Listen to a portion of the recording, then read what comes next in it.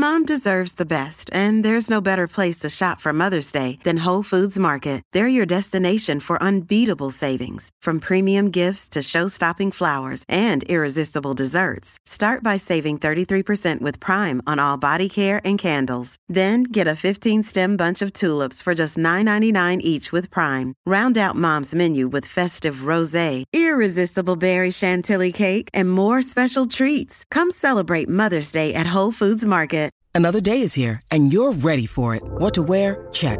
Breakfast, lunch, and dinner? Check. Planning for what's next and how to save for it? That's where Bank of America can help. For your financial to-dos, Bank of America has experts ready to help get you closer to your goals. Get started at one of our local financial centers or 24/7 in our mobile banking app. Find a location near you at bankofamerica.com/talktous. What would you like the power to do? Mobile banking requires downloading the app and is only available for select devices. Message and data rates may apply. Bank of America N.A., member FDIC. The Slate Culture Gabfest is sponsored by Squarespace, the easiest way to create a beautiful website, blog, or online store.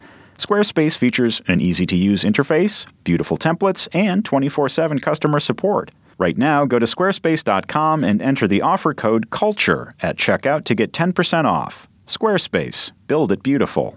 And by Sherry's Berries. Treat your mom to something sweet this Mother's Day with a gift from Sherry's Berries. Fresh berries dipped in chocolate start at $19.99. Visit berries.com, click on the microphone, and use the code CULTURE. That's berries.com and the promo code CULTURE.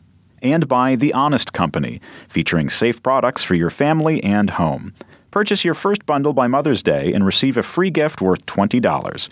Go to honest.com and use the promo code CULTURE. That's honest.com and the promo code CULTURE. The following podcast contains explicit language.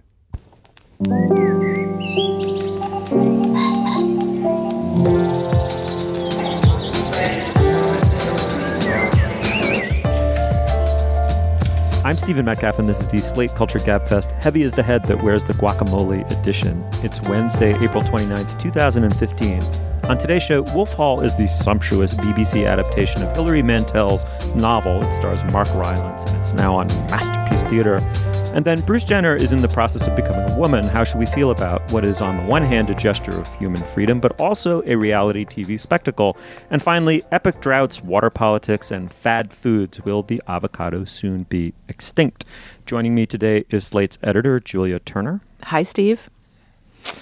Julia, I like to think that Wolf Hall is kind of a version of how you overtook the editorship from Plots. Is that roughly what happened? I only watched the pilot. Oh, okay. I did read the book, but I can never remember the plots of things I read, even when they are history. So sure, I wore a cloak. I married 8 women. And I am your Cromwell. Oh yeah, hi. It was all Dan's idea. I'm just a pretty face on the front end of this thing. So Anyway, yeah, exactly, totally accurate. I also imagine it was slower and talkier in the Slate's offices, though. All right, tell us how you really feel. This bit is dying on the vine. So why don't I quickly turn to Dan Kois? Dan, what's your current title for this joint? I'm Lord Chancellor. That's exactly what I wanted to hear. Joining us is Dan Kois, who, for our purposes, is maybe the culture editor of Slate now? That's correct, yes. Exactly. All right, well, diving right in. Hilary Mantel has won the Booker Prize twice in a row for her novels about Thomas Cromwell in 16th century England.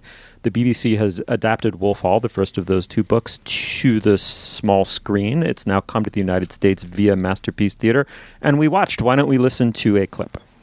The world is not run from where you think it is, from border fortresses, even from Whitehall.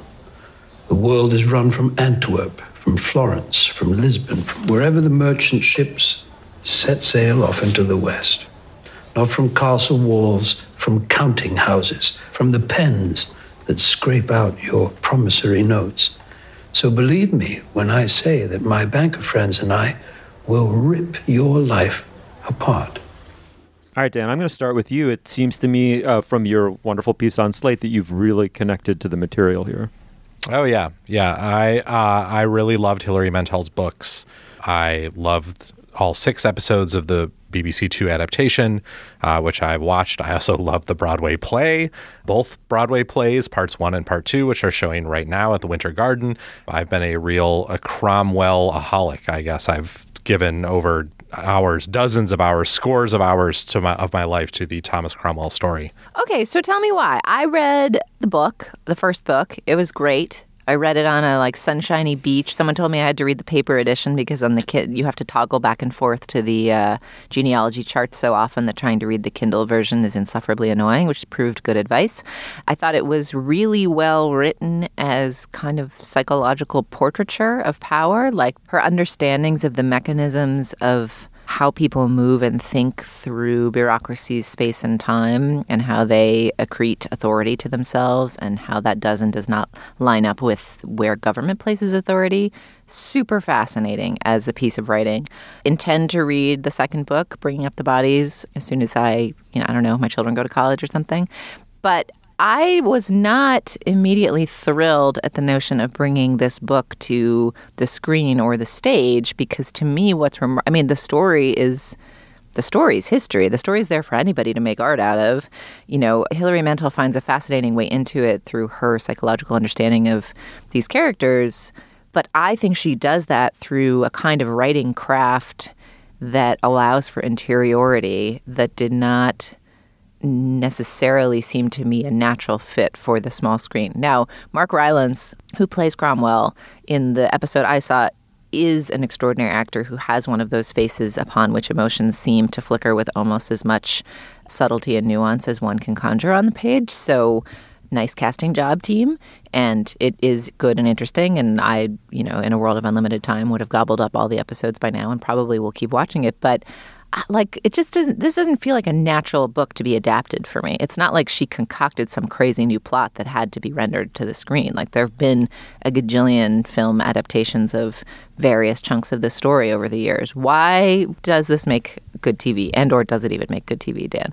I think it does, and it does because of Thomas Cromwell. Because when you focus the story on Thomas Cromwell, or at least on Hilary Mantel's idea of Thomas Cromwell, which has some things to do with what the historical record tells us about the actual Thomas Cromwell, and in other ways are inventions, it allows you to use this story to tell not just a very familiar story of Henry VIII and Anne Boleyn and Jane Seymour, but to tell a story about the dawning of a kind of modernity, a kind of growth of capitalism. As that clip shows us, Thomas Cromwell is sort of posited in the books and in the shows as one of the first true modern men, the men who understand how globalization affects the world that you live in.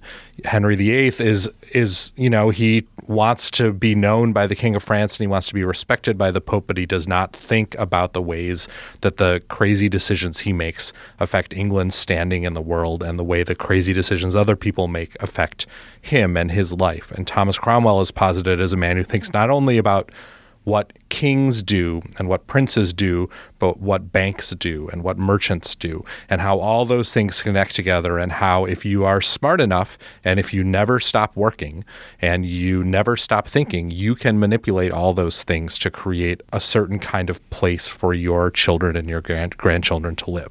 That's what I found compelling about it. By the way, I want to say for the record, I'm having a serious what he said moment right now. That was fantastic. I can pass over the rest of the segment in decorous silence, but let me say quickly that I have one hard and fast rule in my household. Really, it's the only black letter binding tissue of my entire marriage, which is that you must read the book before you see that film adaptation. And I haven't yet finished the book Wolf Hall, but I've started it. So I watched this, but with one eye kind of averted, because I can't break my marriage bond for this show. Did Henry VIII not set the example in breaking the marriage bond whenever convenient? No. I think as a kind of negative example, he's a pretty good paragon. But she seduced me completely with sentences like, he drops it, it whispers into the water. He will remember his first sight of the open sea, a gray, wrinkled vastness like the residue of a dream. Dan, isn't it very hard to replace that on a television set?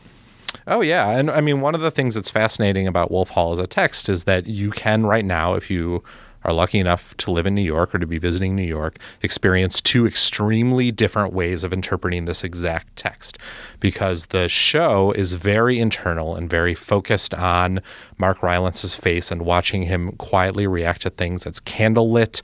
It's a little bit slow-paced. I think some people will definitely have trouble getting into it.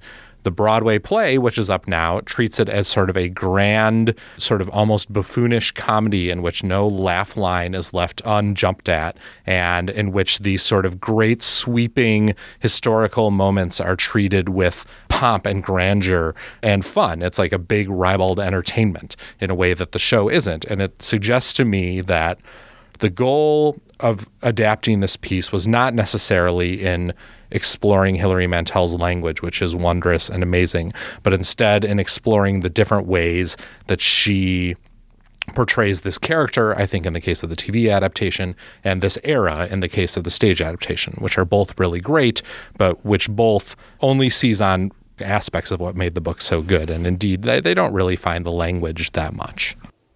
Dan, I have to ask, do you have a potted theory about why these books by this British author about what to probably 90% of the people who read them are relatively obscure subjects have hit some kind of nerve? What nerve is it, and why did these books hit it? That's a great question. I really found Thomas Cromwell as a character an incredibly compelling dude. And I do think that she found a way to present, as you say, a very familiar story in a way that becomes so much more relatable than it ever could be. You know, I don't think many of us feel we have much in common with Henry VIII. I don't think many of us feel we have much in common with Anne Boleyn. But I do think a lot of us feel that we have a lot in common with Tom Cromwell, who is, he's a blacksmith's boy who, through perseverance and hard work and also being a genius, but also being willing to risk things all the time in the multiple games he is playing, makes a better world for himself. It's at the cost of many. Many people lose their lives to make that better world, but it's hard to argue that the world that he envisioned was not a better one than the one that he was born into. And I find that really inspiring. Like little historical side notes to the story that don't even come up in this, I find so fascinating. Like the character of Rafe Sadler, who's played by Thomas Brodie Sangster in the book, he's given a lot of depth. In the show, he's played by Thomas Brodie Sangster, and he is a little bit more of a cipher. It's not clear what is going on with him, but his sort of embrace of the things that Thomas Cromwell taught him, the way that Thomas Cromwell raised him from nothing and kept him alongside him throughout his life, it meant that he died at a ripe old age as the richest non-noble person in England, the richest commoner in the entire country, and did great good throughout his life and raised a large and happy family. And you get the impression that for all the misery that the foolishness of Henry VIII and the way that foolishness was enacted incredibly efficiently by Thomas Cromwell, for all the misery that caused many nobles in the country, in the end, he made the country a better place. I think that's a very optimistic way to view history, and maybe is not a fully accurate way to view history, but it's a very pleasurable way to view history, that one dude, just by embracing a right way of thinking, can really change his country for the better. Mm-hmm. Can I float a cockamamie theory in response to Steve's question and then put it to Dan for hammering on with more facts than I have at my disposal? Do it. Okay. So that's what a leader does, Julia. So one thing that strikes me hearing you talk about Cromwell is that we are currently in an era that fantasizes deeply about competency and efficacy. Like if you think about some of our popular entertainments of the moment, they are often entranced with this question of like, what can a person accomplish? And maybe this is just something that everybody's always been fascinated with. But, you know, if you think about Mad Men, you've got like the glorious achievements of Don Draper at every turn. If you think about The Wire, it's about how whenever somebody has a good idea, it gets thwarted inevitably by bureaucracy. I'm trying to think of some of our other shows. What you're positing here is that Thomas Cromwell found a way in the 1500s to moneyball royalty. I guess, or I'm wondering if part of what feels fresh about Mantell's work is that it's taking this sort of modern paradigm, this thread of like, isn't it fun to watch a super efficacious person just get shit done? Maybe because we all have our unfinished to-do lists lying around us all the time. Like, isn't it just deeply satisfying as entertainment to watch somebody just nail their shit day after day? And is it unusual to see that in like, in the 1500s? All right, well, let me leap in before Dan does and just adumbrate what you've said a little bit further. Dan, isn't, to piece it all together, the theory that Thomas Cromwell opens up for us the era which comes to an end with Don Draper, of the efficacious, perhaps Machiavellian, risk-taking man? I don't think it ends with Don Draper. I mean, I quoted Kanye in my review because I think there are real parallels there. I mean, they're obviously not intentional parallels unless Hilary Mantel is even sneakier than I think she is. But I saw them there. Julie, I agree with you. And I think that it has a lot to do with that many of us viewed history growing up as a series of great men accomplishing great things, but those great men were always the kings themselves, right? We know about Henry VIII. We know about the amazing things that happened in his reign. We know about Elizabeth, a different kind of great man theory, great man, and the amazing things she accomplished. We know about the thrones, but one of the real appeals of this is showing us that the person that gets shit done is not the person on the throne. It's the guy standing in the corner who's listening and hearing everything you say, and 7 years later will remember exactly what you said and pin you down and crush you because of it. Those are the guys who really get shit done. And I think that appeals to our sense of how power actually works. The way, as we learn, as we grow older and as we see power in action, we learn it actually works. It doesn't actually reside usually in the figurehead at the top. Sorry, Julia. Shit. It actually resides in the people who are burrowing underneath and always watching and listening and making sure that the will of the person on top is enacted with all its complexity. I think that's very appealing. All right. The show is Wolf Hall. It's on PBS, on Masterpiece Theater. Check it out if you've read the books, if you haven't. All right. Do come to Facebook.com/CultureFest. Tell us what your experience of the Mantell Empire has been, and we'd love to hear from you. All right. Well, now is the moment in our podcast where we talk about our sponsor. Julia, what do we have? This episode of the Slate Culture Gabfest is brought to you by Squarespace. Squarespace is the easiest way to create a beautiful website, blog, or online store for you and your ideas. Squarespace is simple, powerful, and beautiful with 24/7 support via live chat and email. Your website scales to look great on any device, and with the new Cover Pages feature, you can set up a beautiful one-page online presence in minutes. It costs only $8 a month, and you get a free domain if you buy Squarespace for the year. Right now, you can try Squarespace at squarespace.com and enter offer code CULTURE at checkout to get 10% off. Julia, can I just interject here quickly and say, Yeah. I am right now going to Squarespace to do it. Really?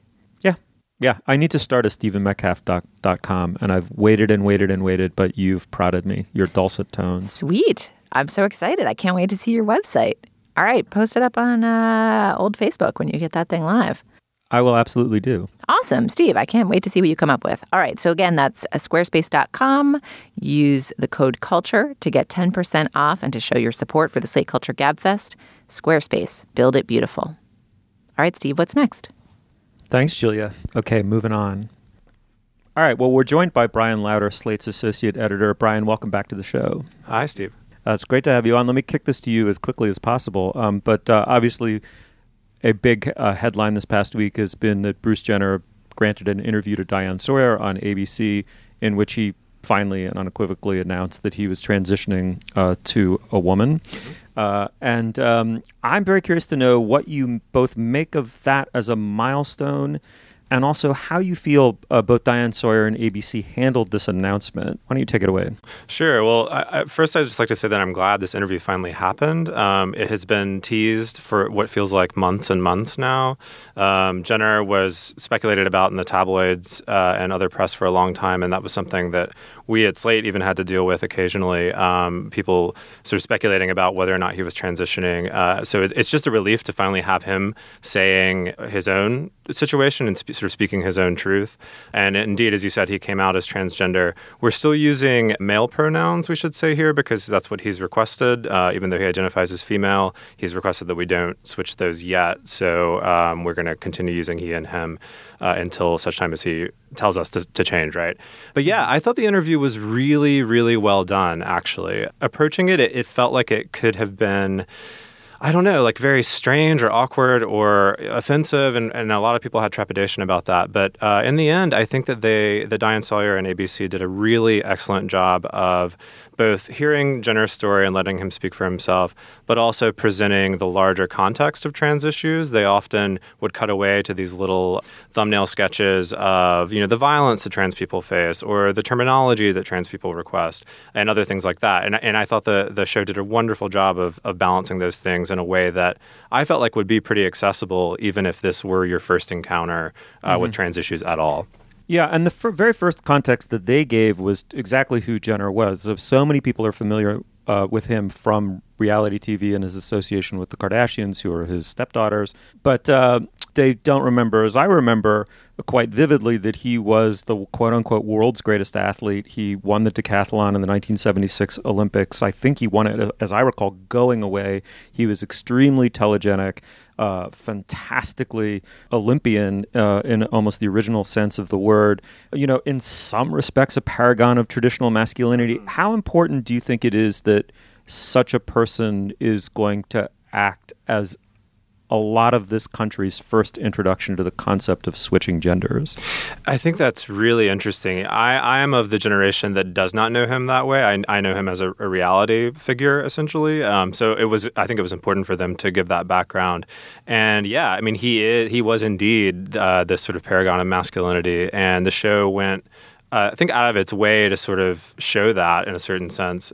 And I think it's important because it shows you that anyone can be trans, whether or not they seem to fit into their assigned gender that they were born with. That doesn't mean anything necessarily, right? Just because he's super masculine does not mean that he can't feel like a woman and want to live as a woman. And so I think it was actually to the show's credit to sort of insist that we understand and sort of feel that dissonance and then accept it in the end. Absolutely. I also thought it was striking. I mean, the show very explicitly pitched itself to people who remember Bruce Jenner from the Wheaties box and haven't really heard much about this trans thing.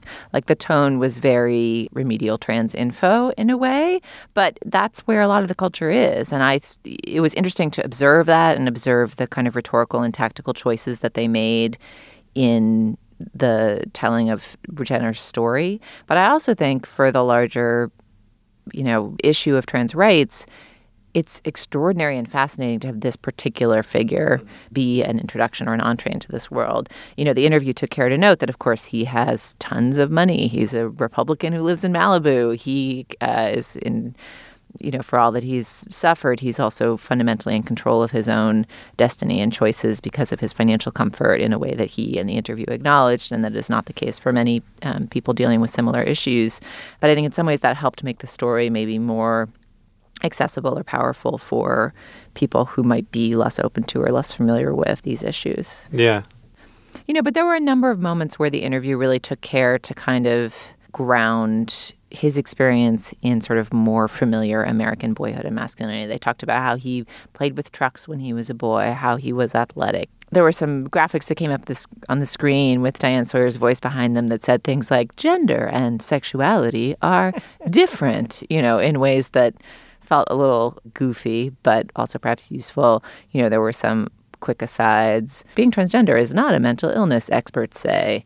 You could hear the audience, the intended audience, throughout the video, throughout the interview, but in a way that I thought worked. I don't know, Dan and Steve, whether you felt that those touches were over the top or appropriate.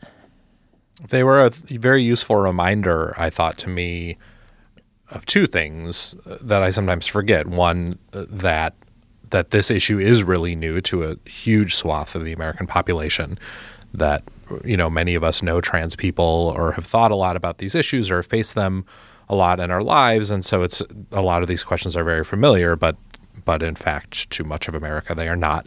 And it was also a useful reminder that those exact people are the exact people who watch Diane Sawyer interview people on TV. And the show I thought was very canny in making the connection between those two populations and the huge Venn diagram overlap between those two populations and making sure it pitched this message at the people it knew would be watching. I think it was a helpful side benefit to ABC that a lot of other people watched too, people who already knew a lot about trans issues but who were interested to see how a network would deal with them. The episode got huge ratings, but it was clearly meant for that TV audience, the audience that still tunes in for TV news and TV interviews.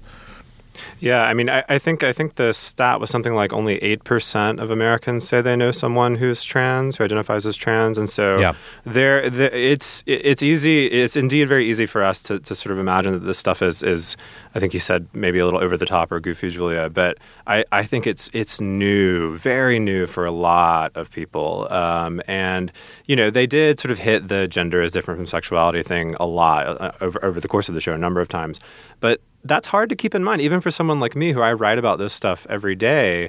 Like, it is easy to sort of conflate those two things because they are related in a certain sense, right? But, like, it's important to keep those distinctions. So I really appreciated the show for going into some areas that are kind of complex and, like, difficult to keep straight in your mind at all times. Well, and I think Diane Sawyer you could sense her either articulating or performing a kind of confusion that gave her audience permission to be confused, but not incurious or dismissive. Yeah, there was her folksy, like, but Bruce, like, people are gonna be confused by that. Like, she did that. Like, it was a little shticky, but in some ways, I think that it worked. I don't know. I mean, I came away. I'm also someone who, I don't know very closely any trans people. I have no good friends who are trans. I've met various people. I know glancingly various people over the years, but I don't have any dear friends who've gone through this. And for all that I'm like dissecting the semiotics of the audience this was pitched to, it was useful for me too to like hear at length the narrative of a person who's gone through this. And a very singular person, a person whose life has been admirable in many ways and also just confusing for those of us who have mixed feelings about the Kardashian show. I also, did you guys notice how they kept referring to the show as that reality show? I think they only called it the Kardashians like once. I wonder is that just like an intra-network beef? It was super confusing to me that they wouldn't mention the show that often. Did you guys notice that? I noticed that. There was an explicit plug at one point for Bruce Jenner's upcoming reality show this summer on E, as Diane said it. So I think that must have been maybe a condition of the interview. But yes, they didn't seem... I mean, is that it be promoting his new show, not his old shows on other networks or something? Well, and it was interesting to see the sort of kid gloves with which Diane Sawyer, a kind of paragon of a certain kind of reality TV, which to me is not that distinguishable from the kind of reality TV that Keeping Up with the Kardashians is, from the perspective of someone who just doesn't watch TV news or TV reality that much. It was interesting to see the way she handled that. She was interested in the Kardashians. She was interested in his life with them, but she had a real visible sort of distaste for the show itself, which I think also mirrored that of the majority of her audience. I couldn't quite tell, though. I couldn't tell if she actually had the distaste or there was some kind of contractual thing that was making her call it that reality show. Nose wrinkle. Could have been both. That telegraphed distaste contractual in a strange way. Nose wrinkle. Let me say that I find a little bit of that kind of average person minstrelsy for which Diane Sawyer has become known over the years extremely suspicious. I also brought a couple of other suspicions to this interview, but we arrive at a happy ending. But let me voice them first. The first is that I was suspicious about his motives. This is a person who's lived inside one television set or another since 1976, if not even a little earlier than that. He has spent his life performing selfhood in one way or another for TV cameras. Was this going to be yet another somewhat exploitative television performance? And then my second suspicion actually goes a little bit deeper, and it gets to the issue of gender and sexuality. It seems to me, back when I was in college and taking a women's studies class, a very interesting distinction was brought up between drag and transgender identity, because drag performs sexuality and gender as a way of completely destroying them as preset categories, whereas transgender identity posits gender as a kind of metaphysical identity. And the funny thing was, I was so moved by his testimonial that both of these things became quickly irrelevant to me in a way, because first of all, I believe that he believes that at a completely transcendental level, he is a woman. That something that goes beyond his received biology is different from what that received biology phenotypes him as. And that not only convinced me that he was sincere, but for some people, the difference between drag and hormonal therapy and surgery is all the difference in the world, even though it's very hard to explain in fully satisfying scientific or philosophical terms. That there was a depth of total sincerity that made me think what he was doing was kind of heroic. Yeah, I mean, I think, it's true that some, and we've written about this in Outward before, it's true that sometimes drag, which I would define as an art form first, a form of theater really, is a way that some trans people explore their gender and eventually move on from doing that into actually identifying full-time as women or men and dressing that way and living that way. But they are distinct. I mean, I think it's safe to say. Oh, they're totally. Don't get me wrong, Brian. They're totally distinct. Right. But one, postmodernists might seize on drag as a way of saying it shows us that all gender is performative. That's right. Right? And that's the exact opposite of what Bruce Jenner or someone who wants to switch their gender is saying. Well, indeed, as he I think eloquently pointed out, he's been performing masculinity his whole life when the more natural thing would have been femininity, right? So yeah, exactly. I mean, I think that was part of what was striking for me about watching the interview is that I agree that there was an underlying sincerity to him sort of through the layers of, TV makeup, and regardless of gender, just the TV makeup looks super pancakey and weird, and his plastic surgery and his, reality show veneer. There was just a sincerity there, the truth of which, you couldn't look away from. And I do, there are things that are kind of intellectually confounding about the rise of transgender rights that I still struggle to get my head around sometimes. I mean, I think that you've put your finger on it, Steve. The one thing that is liberating to embrace about gay rights is the sense of everybody can kind of define their own universe, their own world, their own sense of gender, their own sense of identity. Let's not be too bound into traditional roles. And there is this almost conservatism intellectually about the idea of inherent gender identities that is a little bit hard to square with a post-gender world where anyone can do anything. And I think that the kind of liberalism of any human rights movement butts up against the sense of I have a womanly way of decision making, or he at one point, Jenner says in the interview that he feels he was womanly in his fathering in some way. And, as someone who's a parent and a mom and, sometimes gets questions about how my gender impacts my life or my big fancy job or whatever, I tend to be someone who's I don't know, I'm just doing it as a person. I don't really want to think about it as in terms of the gender I am and how that affects what I do. Now, of course, one thing I think you recognize from seeing an interview like this is that's a real privilege. I don't have to think about it because it's just kind of easy for me in a way that you can see life has not been easy for him. There's sort of all of these kind of intellectual loops you can run your head through as you start to think about the rise of this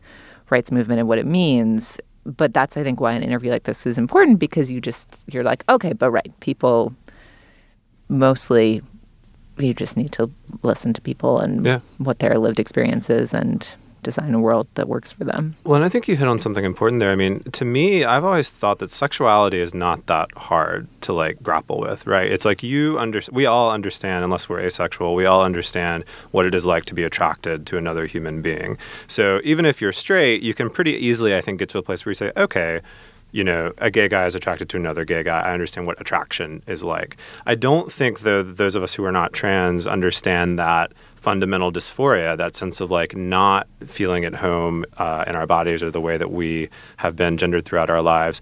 And I think that's at the root of the difficulty with sort of intellectually understanding all of this stuff, because we just can't experience, you or I, Julia, and the rest of us, we can't on this podcast, we can't do that. And so I think it is best. I mean, we can think about the intellectual questions and talk about them, and that's great and I think important. But at the end of the day, listening is really the most important thing, and that's what this interview invited, I think. Did you guys feel as though, from the standpoint of a television viewer, there was something odd or surprising about the decision of Jenner not to reveal her, as he said, that to have this separate, even a separately pronounced identity of her that he has been embracing in some aspects of his life, but that some people in his life haven't seen, a person that some people in his life, like his mother, for example, have not met yet. And he went out to dinner with Diane Sawyer as her, wearing a dress that we saw when he took it off the rack in his closet. But the show itself did not present her to us. What did you guys think of that decision? It very much felt like his decision. I mean, it didn't. I think if it had felt like in part 2 of our interview next week, the dress on that body that won that medal, like that would have felt exploitative. But it seemed like they were being extremely sensitive to be guided by his own wishes and his own journey in this regard. And I think that's, it's hard to assess. You don't really know a person, but he seemed almost like he was kind of saying farewell to his old public identity and wanted to separately say hello in a new public identity at some time to be determined. It did feel like there was going to be a second interview, even if they didn't tease it in an exploitative seeming manner. Or maybe the show this summer is right. About it's that. The show this summer, yeah, right? The show is what will it's reveal her. I mean, I think the interesting thing about that to me was that it points out one of the sort of not criticisms of this interview, but one of the things that certain writers have been just cautioning people to keep in mind, which is, and we've mentioned it, Jenner's privilege, his wealth, and his ability to do this transition in a way that it's very much controlled by him. And so he's able, because of that, to sort of, it sounds like he's going to disappear for a while, maybe undergo some procedures. I don't know what all he's going to do, but it sounds like he's sort of going to go away and then reemerge as this new person, and that's wonderful for him. And that sounds like actually a very nice way to do it. But I think most trans people aren't so fortunate to be able to do that because they have to show up at work. They have to show up at work. They don't have the money to do all the surgeries at once, or to have like a very carefully planned out medical itinerary if they're going to do that. Time to the rollout of a new reality TV show. I mean, maybe we can stipulate that all three things can be true at once, that transgender rights are human rights and non-negotiable, that Bruce Jenner, in his total metaphysical self, is a woman, and reality TV is exploiting this in a way that's repulsive. One other shout-out I want to do very quickly is, given how new this is to the majority, by implication the majority of Diane Sawyer's audience, isn't it amazing that the 1979 novel World According to Garp featured an ex-NFL player who's become a woman, Roberta Muldoon, then played with real dignity in the movie Garp by John Lithgow. And it's, as I recall, now I haven't seen it or read it in a long time, but as I recall, there was something so matter-of-fact about the presence of this, again, paragon of athletic masculinity, becoming a woman. I mean, she was nothing but a completely human and sympathetic character. So good on John Irving. I had totally forgotten about that plot line. My deep and utter ability to forget every plot of everything I've ever read. I remember only emotional valences and a general assessment of the work, but I'm so bad on plot points. I'd completely forgotten that. The one last thing I want to say, I know we probably need to wrap up, but there's also kind of a convention in how journalists and the press should deal with trans people, which is that you should respect the new identity, the newly public identity, however you want to frame it, to the degree where you don't ask questions about the past or the transition or talk about the person's born incarnation or whatever else. And I think kind of the journalistic conventions around that are very much up for debate and have to have something to do with newsworthiness. And are a conversation that the journalism world will continue to have. I do think that kind of respect for the wishes of the subjects is important, but I think it's really valuable for the country for someone to publicly talk about the process and the transition. I can respect that certain people would prefer to just be where they've gotten to in their process and not have to rehash what they went through to get there all the time. But I think in understanding what this feels like what gender dysphoria is. As you say, Brian, because it's so alien, because it's not just like, okay, I understand the verb, it's just a different object for the verb. It's more like, this verb is from another planet. I don't know. I can't relate to what this would feel like. Having people who are willing to talk about their process and what they've gone through, I think will be valuable for people as they come to understand this. And so they use the word brave a number of times in the interview, and that's the sort of thing that when TV people like Diane Sawyer do, it can feel a little overheated, but I really felt that it was warranted in this case. Yeah, I think that's a great point. And I think that the thing to remember always is that it's wonderful when people like Jenner and others want to talk about all of that stuff that you just mentioned. And I think you're exactly right that it is important to hear those stories, and that helps people grow in understanding and relatability. But the thing is not to expect all trans people to be willing to answer those kinds of questions. And I think that's what a lot of that sort of the finger wagging maybe we've seen over the past year or so about how the media should cover these issues has been just almost a little anxious about the fact that maybe if certain viewers see one person doing that, they're going to think that all trans people want to talk that way. And so that's I think a little bit of why there's a little bit of the overcaution in those things. But I think as long as the person wants to speak about all that stuff, it's great and it's very important. And Sawyer, I think, talked about it very respectfully. It wasn't like what are your genitals, which is like the worst question you could possibly ask. It was very carefully done and respectfully done. And I think that's what most trans people want. It's just the same respect that you would extend to anyone else about their personal life. That's the same thing. So the important thing is not to treat trans people as any group as a monolith, but as individuals with different desires and comforts with privacy and all that kind of thing, for sure. Well, Brian Lowder, thank you so much for coming on the show to talk about Bruce Jenner. Yeah, absolutely. Thanks for having me. We're very curious to hear what our listeners' reaction to this interview have been and what your experience with the subject is. Come to facebook.com/culturefest. All right, now is the moment in our podcast where we talk about our other sponsor, Julia Turner. What do we got? This week, the Slate Culture Gabfest is sponsored by Shari's Berries. Growing up, your mom always let you have the last bite, says the copy from Shari's Berries. And I can attest that this is true in my family. My mom always let me have the last potato on her plate. But then she would sing a song that a friend of hers growing up would sing, which she claimed to be an Irish classic, which went... Me singing during the ad may not be what Shari's Berries is paying for, but this is a tradition in my family. Which went, a mother's love's a blessing. You'll miss her when she's gone. And it went on in that vein. So love her while she's living. So anyway, there was a little bit of guilt that came with that last crunchy potato in my family. Nevertheless, my mom was a great mom. I'm excited to get her a kick-ass present for Mother's Day.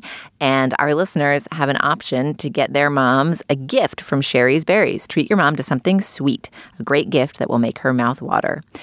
For Slate Culture Gabfest listeners, Shari's Berries is offering giant, freshly dipped strawberries starting at $19.99. That's over a 40% savings off the usual price. Go to berries.com, click on the microphone, and type in the promo code CULTURE.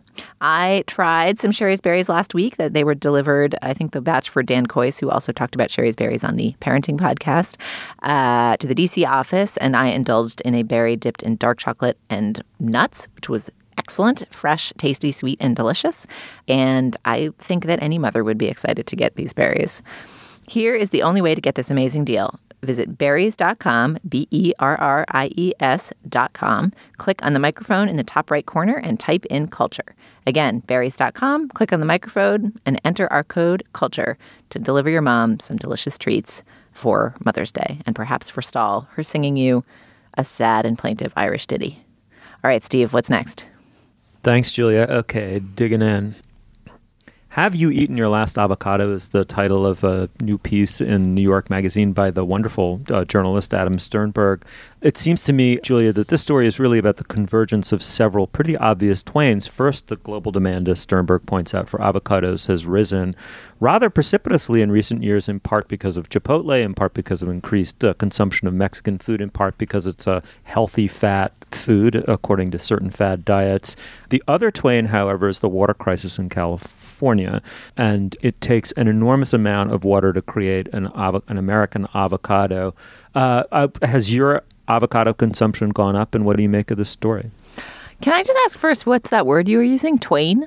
Yeah, the convergence of the twain. You've never heard this? Like never the twain shall meet? Right, but in this case, the twain are meeting. But Exactly. doesn't twain just mean two? So wouldn't one of the twain be an ain or something?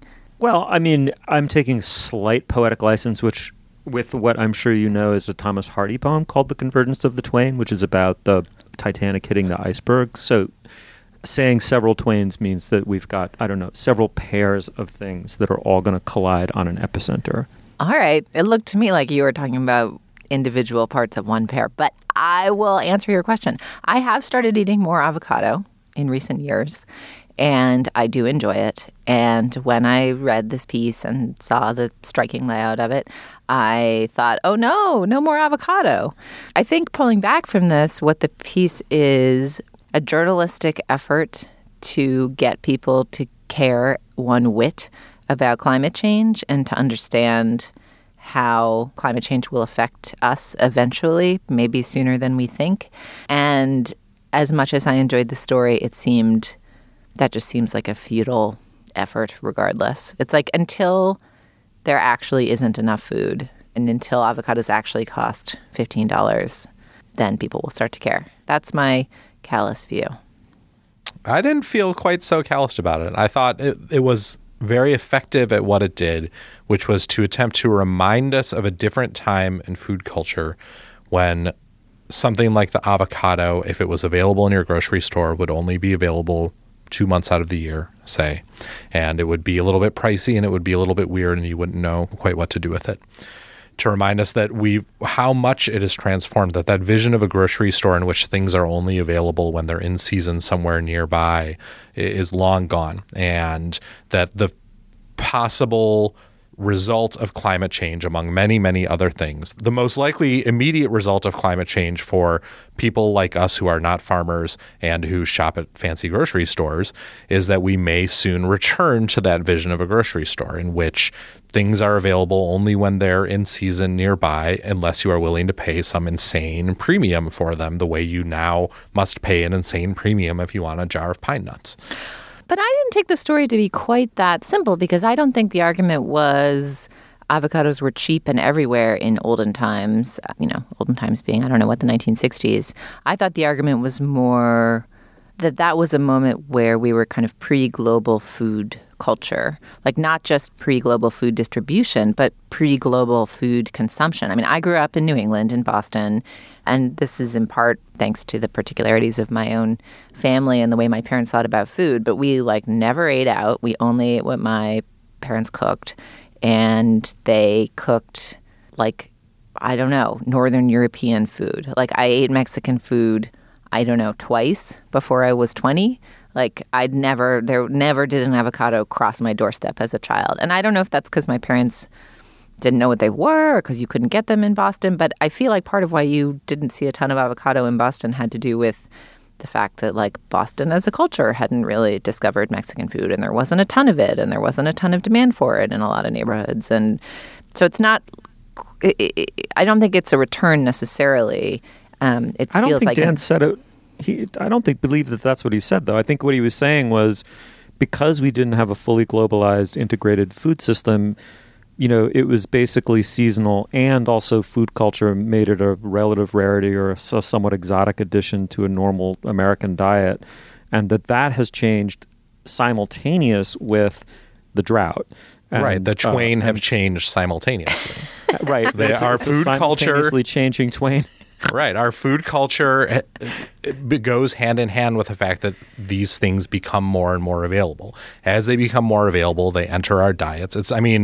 People growing up in Boston now, with some exceptions, obviously, are not growing up eating the same way that you ate in Boston then. And that's because both food culture and the global food chain have changed so dramatically. And part of the argument of this piece is that it's very possible that we will see them changing back, or at least see the way that food is shipped and managed changing back. I guess I'm just arguing against changing back. I'm just saying not changing back, but changing again, because changing to a world where suddenly we do have global taste, or at least a certain set of people with an amount of kind of money and cosmopolitanism at their disposal can say like, oh, I love soba noodles and I'd like, let me go to my American suburban grocery store and I'd like some tortilla chips and some avocado because I'm going to make homemade guacamole, and I have Madhur Jaffrey's cookbook, so I'd like some, rare spices because I'm going to make some Indian food. And there's a cosmopolitanism to the taste of the American food sophisticate right now that makes it pretty exciting to eat as an American food sophisticate adjacent, or whatever we want to classify ourselves as here on the show.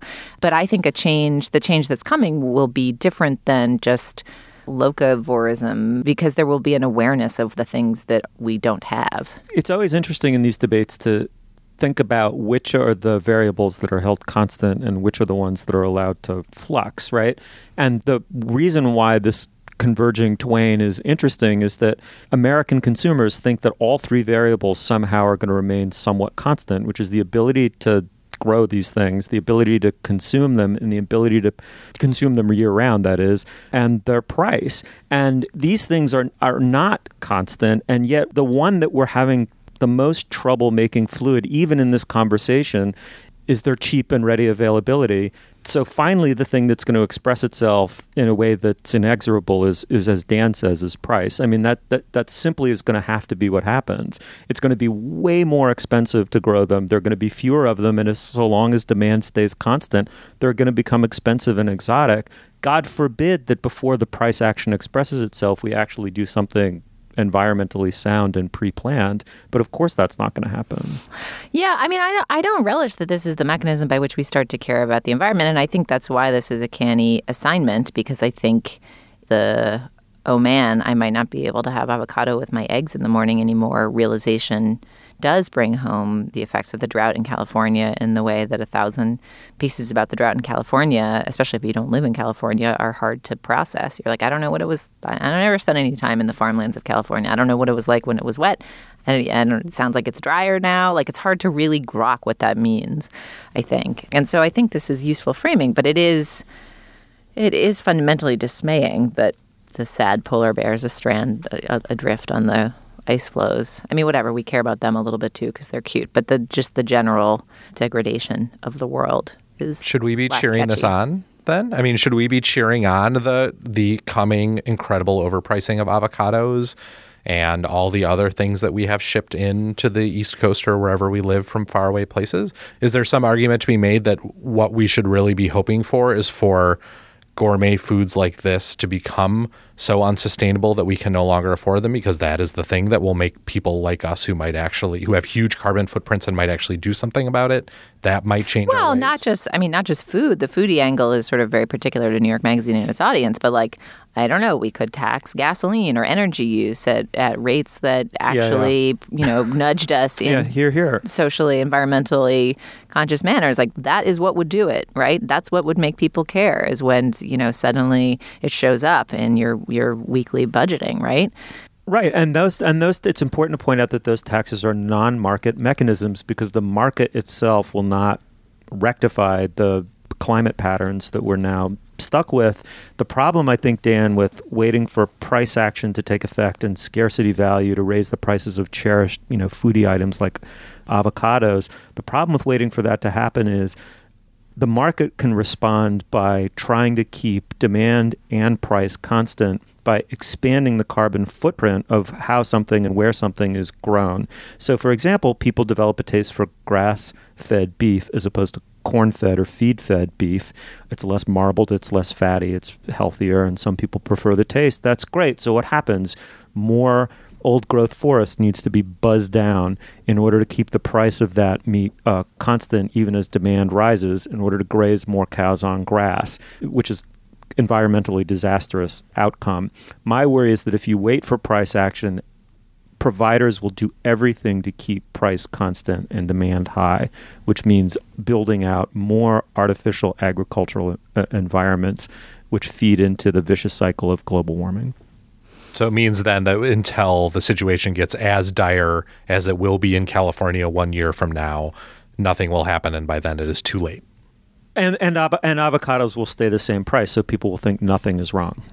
That's my incredibly negative, pessimistic. No, I think there's something to that. I also think with, there's so much emphasis on of, oh, well, as long as you don't have to open a package, as long as it's not processed, as long as you're just eating, something that came ripe from a stem, you're probably eating fairly healthfully for yourself that makes you feel virtuous in a way that makes you not necessarily think as much about where those things come from, right? I mean, there's a line in the piece about how a lot of the avocado crop is now grown in a part of Mexico that's run by a drug cartel, and the piece quotes someone who cites the idea of blood avocados, basically, that there's like much human suffering that goes into and is the result of where maybe a third of the avocados in the world come from. And it's hard to, I don't know, somehow the notion of the blood diamond and the notion of making horrible ethical choices and decisions to market some like glittering, useless, beautiful object that rich people adorn themselves with to, it's so like Cruella de Vil, right? But to attach a similar kind of ethics around like some sweet, virtuous little piece of fruit with its good fats and its omega whatevers, like it's just hard. It's harder to grok the ways in which the food economy that produces sweet little morsels like that could be just as nefarious as some of the other mechanisms that we're more used to being critical of. All right. Well, the piece is Have You Eaten Your Last Avocado? It's by Adam Sternberg in New York Magazine. Go check it out at facebook.com/culturefest. All right. Now is the moment in our podcast where we talk about our other sponsor. Julia, what do we got? Steve, our show is sponsored this week by The Honest Company. As parents, we all want to give our kids the healthiest start in life, but that is not always so easy on a day-to-day basis when you're running around like a chicken with your head cut off. Honest.com changes the way that we take care of our kids in our homes by offering responsible and safe household products you can trust.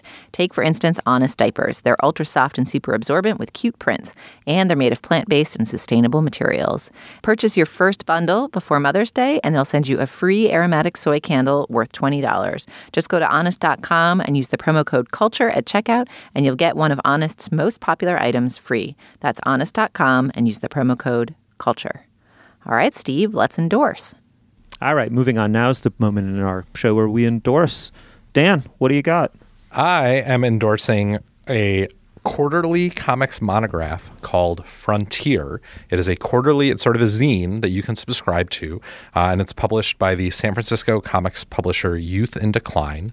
And each issue is just one single longish story from a single cartoonist. Recent issues have included some of my favorite young creators, people like Sam Alden and Emily Carroll, really, really great young cartoonists who are doing super interesting work. The latest issue, issue number 7, is my favorite so far. It is a very creepy story of an internet meme gone mad, written and illustrated by a cartoonist named Jillian Tamaki, called Sex Coven. And once again, the zine is called Frontier, and you can find it, you can subscribe to it by going to youthindecline.com/frontier. Oh, that sounds very cool. All right, Julia, what do you got?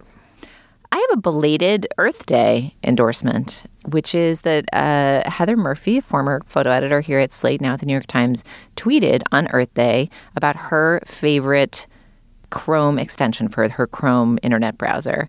It's called EarthView from Google Maps, and when you install it, anytime you open a new tab in your browser, which I do approximately 347 times per day, you get a freaking gorgeous photograph of some place on the planet. It's almost abstract. They look sometimes they look like Rothkos. Sometimes they look like strange serpentine rivers. A couple times I've recognized them. I got Madison Square Garden and a funny little like highway turnoff in Roissy, France. I don't know how to say that without Dana here. And I was like, wait a minute, isn't that where the airport is? And I scrolled out, and sure enough, it was in the middle of Charles de Gaulle. This is gorgeous. I highly recommend it. B, super unproductive, because basically now every time I try to open a new tab, there's like a little map at the bottom, a little globe that says where it is, but you only have like the zoom in and then the map for orientation. So it'll be like somewhere in the Western United States or, somewhere in Afghanistan. That's all you know. But then if you click on the map, it actually pulls it up in Google Maps with the Earth view chosen so that you can kind of zoom in and out and see like, whoa, North Texas really looks crazy. Or one time I saw something that looked like a strange thing I flew over and had been unable to identify in the Western desert. And then it turned out to just be like a some kind of off-ramp of near Great Salt Lake in Utah. I have spent so much time with this thing since I installed it. It's basically ruining my life, but it's also filling me with so much joy that I insist that you all download it also. The other thing I'll say about it is that I love flying. I love being in airplanes, and I love surveying the landscape from above. And most of these feel like they're at that height, like you're in a plane close enough to really wonder about what's below. It's not kind of like the space station view. It's the airplane view, or bird's eye view, maybe literally. And they're also very clearly selected for excellence. Like, you rarely get a dud or just a bunch of parking lot. And you also never get the ocean. So they've clearly edited it in some way. I wonder if they're like selecting for high contrast, or someone's actually gone through and cropped them, or whether it's totally random. I'm not sure. But or maybe the Earth is just beautiful. Anyway, Earth View from Google Maps, the Chrome extension, it's extraordinary. Bang. All right. Let me preface my endorsement by saying that it takes a stick of dynamite to get my older daughter out of her bed, out from in front of her iPad mini, and downstairs to the basement to watch a movie with the entire family, which we're trying to do semi-ritually, semi-occasionally. And just the sheer amount of cajoling, bullying, threatening, bribing is insane. And then you have to be confident, if you're going to do that once in front of the movie, she's not immediately going to pronounce it boring relative to the social media enticements on her handheld device. So I want to shout out to 3 films that have been quite successful in this regard, that entertain pretty much all of us to some degree. The first was the rom-com that Julia had said years ago was quite good. We really enjoyed it. Definitely, maybe. You can actually drag a 9-year-old through that movie without having to cover her eyes or ears more than maybe once. The second one was the movie About a Boy, which is the Weitz brothers' adaptation of the Nick Hornby novel. It is a terrific, terrific movie. It's not only funny and deft and sexy and enjoyable. It's actually beautiful and beautifully felt. There are some genuinely heartbreaking moments and deeply felt moments in that movie. It's gorgeous. It is among the best performances that Hugh Grant has ever given. And then the third is, for all the times that I'm accused of being a out of touch parody of a high culture snob, every now and then I like to trot my wide release credentials in front of our listenership. And for the first time, I finally watched the Pirates of the Caribbean movie, the first one, the Gore Verbinski first installment. And I just thought it was delightful. I mean, it is what it is. It's written by the guy who wrote Shrek. He's a very gifted screenwriter. And he brought amazing wit and chops to it. It's just a fun swashbuckle with Johnny Depp essentially imitating Keith Richards through the entirety of the film, but to hilarious effect. We all really liked it. All right. Dan, thanks so much for filling in. It was really, really pleasurable. My pleasure. Thanks, guys. Julia, thank you so much. Thanks, Steve. Is your head heavy from wearing the guacamole, or? Well, you're the host. All the guacamole is smeared on your head today. Yeah, no way. You're the boss lady. As on toast, Steve Metcalf. The guacamole is smeared on you. Instagram it. Oh, there we go. All right. You'll find links to some of the things we talked about today at our show page, slate.com/culturefest. And you can email us, as always, at culturefest@slate.com, or drop us a note at our Facebook page, facebook.com/culturefest. Our producer is Ann Hepperman. Our intern is Lindsay Albrecht. Our managing producer, and this week our engineer, is Joel Meyer. Andy Bowers is the executive producer of Slate Podcast. The Culture Gabfest is part of the Panoply Network. Check out our entire roster of podcasts at itunes.com/Panoply. Our Twitter feed is @SlateCultFest. For Julia Turner and Dan Kois, I'm Stephen Metcalf. Thank you so much for joining us, and we'll see you next week.